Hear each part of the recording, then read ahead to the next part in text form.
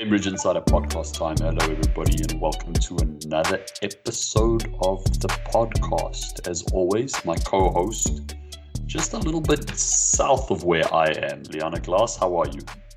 I'm doing well. Philadelphia is a little bit in shambles today as the 76ers lost last night in a very heartbreaking game. But I'm doing well. I'm not a 76ers fan, so I'm okay. I don't want to cause a stir, but I heard that they were like 30 points up, got a little arrogant, and lost the game. That's all we'll say on the podcast. They seem to be making a pattern out of that. So Philly fans aren't happy today, but I'm doing well. How are you doing? I'm also doing well. I'm a little jealous. I heard that you're on your way. We spoke about this a couple of weeks ago, but I heard you're on your way on vacation today officially. So today officially you and I are on opposite ends of the table. I'm not happy when other people go on vacation. I'm very jealous. Yeah, I am excited. I think today marks the first real day of summer for me because once the clock strikes 5 today, I am off to the airport and going on vacation. So I'm happy about that. But I think you need to get a vacation on the calendar, Stephen, because it's well deserved and I can feel that it's needed on your end. Thank you. I don't know if that's that feels like a little dig, but it's okay. But I think you and so many other people at Cambridge and everybody that's been working with students, I know we've said this, really deserves a little time off. It's been a challenging year, but I think we've done incredibly well to make it a successful one. Definitely. So today I know we're going to be talking about Cambridge Enhanced Marketing, which I'm excited to learn more about because being a student development manager, I don't know a ton about our enhanced marketing services. So I wanted to ask you, for our listeners and for me, what is Cambridge Enhanced Marketing? Sure. I'm excited to talk about this because it has been probably going on 8 months, maybe. The executive producer Dean could correct me if I'm wrong. He's not going to come on the podcast, but he about 8 months that we've had Cambridge Enhanced Marketing in the as part of the Cambridge service offering to our school partners, and really Cambridge Enhanced Marketing is exactly what it says it is. It's an initiative that was started by Cambridge to give schools the options to enhance their marketing across the board, specifically in Southeast Asia. With the goal of building their brand, building people's knowledge base about their school, getting the word out about their programs and the wonderful programs that they do offer. And ultimately, I think at the end of that, maximizing their potential to recruit students. I think that's the ultimate goal. But really, Cambridge Enhanced Marketing is about brand building and enhancing a school's brand and the narrative around their brand. So I hope I haven't used too many big words, but it's based on social media. It's based on the organic reach that Cambridge has. Really, just giving the schools the opportunity, unfortunately paid for, but giving them the opportunity to get on some of these platforms, interact with some of their target market audiences, and really get their name out there. Right, that sounds awesome. And I imagine for so many schools, Cambridge Network's reach into those regions is really, really impactful for their recruiting, for getting their name out there, exactly like you said. So why is this important, or why is it necessary for some of these programs? And maybe you can touch on what type of school programs would lean to this to sort of enhance their marketing. Sure. Good question. I think, this came about from the fact that the pandemic, as everybody knows, and we've spoken at length about this, but the pandemic really brought the market as a whole to a standstill, and we had to be innovative in the way in which we approached marketing and the way in which we were trying to connect with prospective students and families that would look to still come to the US. When the market did come to a standstill, there were really no more agency events happening at that time, just because travel was shut down. Many people were housebound, for lack of a better word. And we really had to look outside of our basic sales agency or agent relationships, which we typically use in the recruitment market in Southeast Asia to gain attention for a school and to work those relationships to ultimately recruit a student. we really had to look at some of the other platforms, specifically virtual platforms, social media, virtual summits, broadcasting channels. Those were the channels that we had to start looking into, I think, like many businesses across the world, in order to be able to sell our programs and make our schools or give our schools the opportunity during the pandemic to still get their name and their brand out there. I think the big challenge came for many schools, and as we've rolled this out, this has been the one big challenge, the fact that these are not free services, unfortunately. If we're going to put a 2-minute video of a school that's been translated onto a corporate WeChat account, and it's going to get 1,000 views, that typically costs money, both from the management side of the WeChat account and from the resources side that we have to get somebody in to be able to look at that video, translate that video, ultimately create a video, and then do the analytics on the back end as well.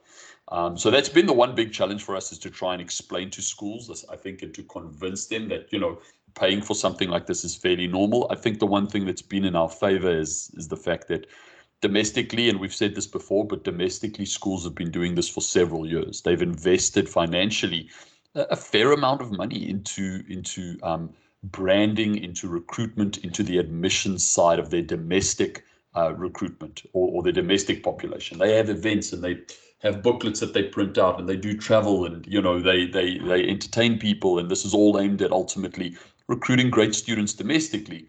Now we're talking about the international market, and the market has shifted so much, partly because of COVID, but also just the way in which the market was, that we had to start looking at this on an international front as well. I think you were asking, the final question was, or the end of the question was, typically which schools would be looking at something like that. Right. Like which type of program? Sure. And I think, it's a good question. My typical answer, when I do talk to schools or to other people about CEM, is in this market where it's incredibly saturated, incredibly competitive, there's so many great programs out there. If you're a program that is looking to grow, and very likely in some circumstances just looking to maintain your student number, you would typically be somebody who would, our suggestion to you would be, invest in your marketing. Look at something like Cambridge Enhanced Marketing to be able to get your name out there. The reality is, and I was having a conversation earlier actually with executive producer Dean, the stage in the US is probably up to 1,000 excellent international programs in this country. That would be a conservative guess from our side. Let's call it 1,000 excellent international programs. I'm talking academically, extracurricular, student support, location, campus-wise, all the things that draws international students, college matriculation, college counseling. All of these programs offer wonderful services in all of those different realms. So because there aren't enough students anymore, because so many schools have entered this market, schools have to be thinking to themselves, what's going to make me jump to the top of this group of 1,000? If I'm looking at a target of 6 to 7 new students every year, what's going to make families, agents, students consider me instead of considering, the 900 other schools in the market that offer just as good a program?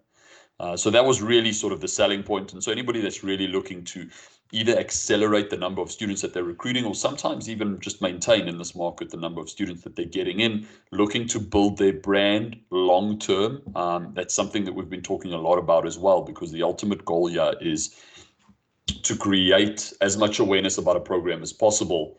Hopefully in a year or two, that awareness gives rise to numerous students coming in. Ultimately, those students will be your best marketing tool long term. Those will be the loyal advocates of your program that will go home, talk to mom, talk to uncle, to aunt, to agencies, and say, you know what, I went to the school in California and it was spectacular. If you're thinking about this, there's only one school. And it's that word of mouth advertising that we talk about that's really the gold standard of what we want to achieve. But given what's happened in the pandemic, we have to first create that awareness before we can create students that advocate for our program. Yeah, definitely. I know, I feel like I've learned a lot from what you've just said about what type of program should be taking advantage of these Cambridge marketing options. And I can just say from my point of view, being in the US, you see marketing for different schools in our area all the time. And for students who are back in their home countries, that's what they need to be seeing about potential school options in the US. So for us to be able to lend a helping hand and get those names out onto those virtual platforms, social media, I think it could make a huge difference for schools. So I know you said you've been doing this for about 8 months now, kind of spearheading this operation. And so how have things gone so far? What have you seen? How has it helped schools who have taken advantage of this? Yeah, we've actually had a great response. We've got several schools that have signed up for Cambridge Enhanced Marketing at different package levels. We've tried to tier it to make it available to schools who have different budgets available. And of course, the more money we can invest, the different types of services we can add to those packages, the frequency of the service becomes a little bit more. But across the board, we've tried to make most of our services and platforms available to any school that signs on for any of the platforms. But it's been wildly successful. We've had only positive feedback. Just off the top of my head, running through some of the events we did, I know Dean and I both did a live virtual open house, which was streamed across 3 platforms. It was housed and streamed on Zoom, but then we had 2 other platforms, Juhu and I believe it's called 2C Live, which it was streamed across those platforms simultaneously. So basically we had 3 different platforms. On average for those events, we're getting, 2,000 independent viewers that are joining those open houses. So that's a significant amount of eyeballs, a significant audience that you can start telling your story to, and that you can ultimately sell your school to. And that's been a mixture of students, of course, families, agencies, people just in education in general who have, who have a variety of contacts. So, that's been some of the successful events that we've done. We're working currently on some WeChat videos that we'll be posting soon, or that we have posted in the sort of recent past. Those WeChat videos are getting up to 1,000 views. And being shared across different platforms as well, and comments and creating that intrigue that we want, and ultimately, leading to, students asking questions, students giving inquiries. So, it's been really successful. We have an incredible marketing team, an incredible team lead on our social media side. She's actually a good friend and colleague of ours. She actually lives in New Jersey. Liana, I don't know if you've met Katie Chen before, but wonderful person. I haven't met her, but definitely have been a part of lots that she's done. And yes, absolutely incredible. She has the magic touch when it comes to social media. So she's been an integral part of that as well, and providing specifically what we want to do is we want to provide schools as well with the feedback on the back end to say, we've done an event, this is how many viewers we got, these are the types of questions we got, this is the analytics, this is what the data says on the back end. Let's refine this maybe for the next event, but let's also build on some of that momentum that we've created. So it's been really very, very successful. In this podcast, and anytime I do talk to schools, if you do just want to hear more, reach out to Cambridge. This is something that's really become a big focus of ours, because we believe in our strategy for the market as it lies ahead. I think we're as always, breaking new ground ahead of any other agency in the way in which we approach the market, in the solutions that we can provide. And this is one of those solutions. So if you do have any questions about this type of marketing, about enhancing your brand, about enhancing your marketing abroad, reach out to your Cambridge Network representative. Yeah, thousands of viewers on some of these videos and posts. That's pretty incredible.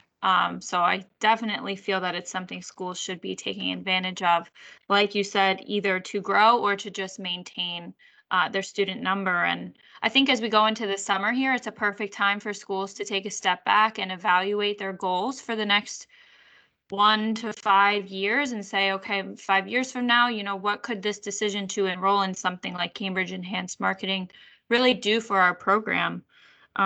So, it's the perfect time for improvements to be made, kind of evaluate where you are, where you'd like to be. And exactly like Stephen said, if you have any questions or you want to learn more, just reach out to your Cambridge Network representative and explore some of these options that are available to you. Absolutely. And I will say, just in closing, I love what you said there, Liana. I think it's a great time for schools to be evaluating their programs. I know they are doing that right now. I think schools have to ask themselves one question. Do I want to continue being part of this market? The way the market has changed, if you're not doing something different, if you're not investing in your program, it's very likely that you will continue to see the similar type of numbers that you've seen the last year or so. That's just where the market is. That's what the market is telling us. But if you are willing to invest, if you want to continue having a robust international program, this is something that you seriously have to consider. And the final thing that I will say is, going back to a point that I made earlier, domestically, we've been doing this for years. Some schools have significant budgets that they spend on marketing, on recruitment, on admissions. And often those budgets are aimed at your local community, people within, 10 to 20 to 30 to sometimes 50 at the most miles from your school. We're talking about investing in marketing to people that are thousands of miles away across the seaboard, often on platforms that unfortunately, schools don't have, or American institutions don't have access to. We are fortunate that we have that reach, we have that infrastructure in Southeast Asia to be able to offer these products. And then also just remembering, anytime that you invest in your international marketing and you get a student back on that investment probably comes at or that return on that investment probably comes at least 100%, if not 110 or 120%. Whereas domestically, it comes at a 60% return on that investment. And the reason I'm saying that is that a lot of students that come from your domestic channels of marketing either have a scholarship or a financial aid or pay in some kind of installment plan. International students pay up front, they pay full price, often they pay for extra services. Often schools also charge that little bit extra. So that's often 100 to 110, 120% return on that investment dollar. So something just to sort of tickle the minds of some of the COOs or chief financial officers that might be listening. That's really, we have done our research on this and it's a great product. So, if there are any questions, feel free to reach out. Yeah, and to me, the way you put it about marketing, I don't know if everyone thinks about it all the time, but it seems like a no-brainer to me that, I know how much marketing goes into the schools in my area. Really does seem like a no-brainer that that's the amount, if not more, that should be going into your international population as well. Absolutely. Liana, I appreciate I don't want to take the ending away from you because today you get to do the end part, but I do appreciate the intrigue and the excitement that you have for our products. I think it's a great product, and being able to explain it to you on the podcast, I think is a good way to hopefully explain it to many of our listeners as well. Yeah, absolutely. And I'm learning this and thinking about several of my programs who could absolutely benefit from these types of services. So it's very cool for me to hear. So Stephen, any final thoughts from you on your end? That must be your favorite question of the day. No final thoughts other than just evaluate your program, and if you are serious about moving forward with your international program, if you believe in the value that it adds both financially and diversity wise to your school, contact us, talk to your Cambridge Network representative, and let's get this rolling. I think the second final thought will be, Liana Glass, I'm very, very, very jealous, but I'm very excited. You must have a safe trip and enjoy your time off. Thank you very much. Well, I guess it's the end of our episode here, so I will sign off for us. Thank you to our listeners. Like, subscribe, and we will see you around the next episode. See you later.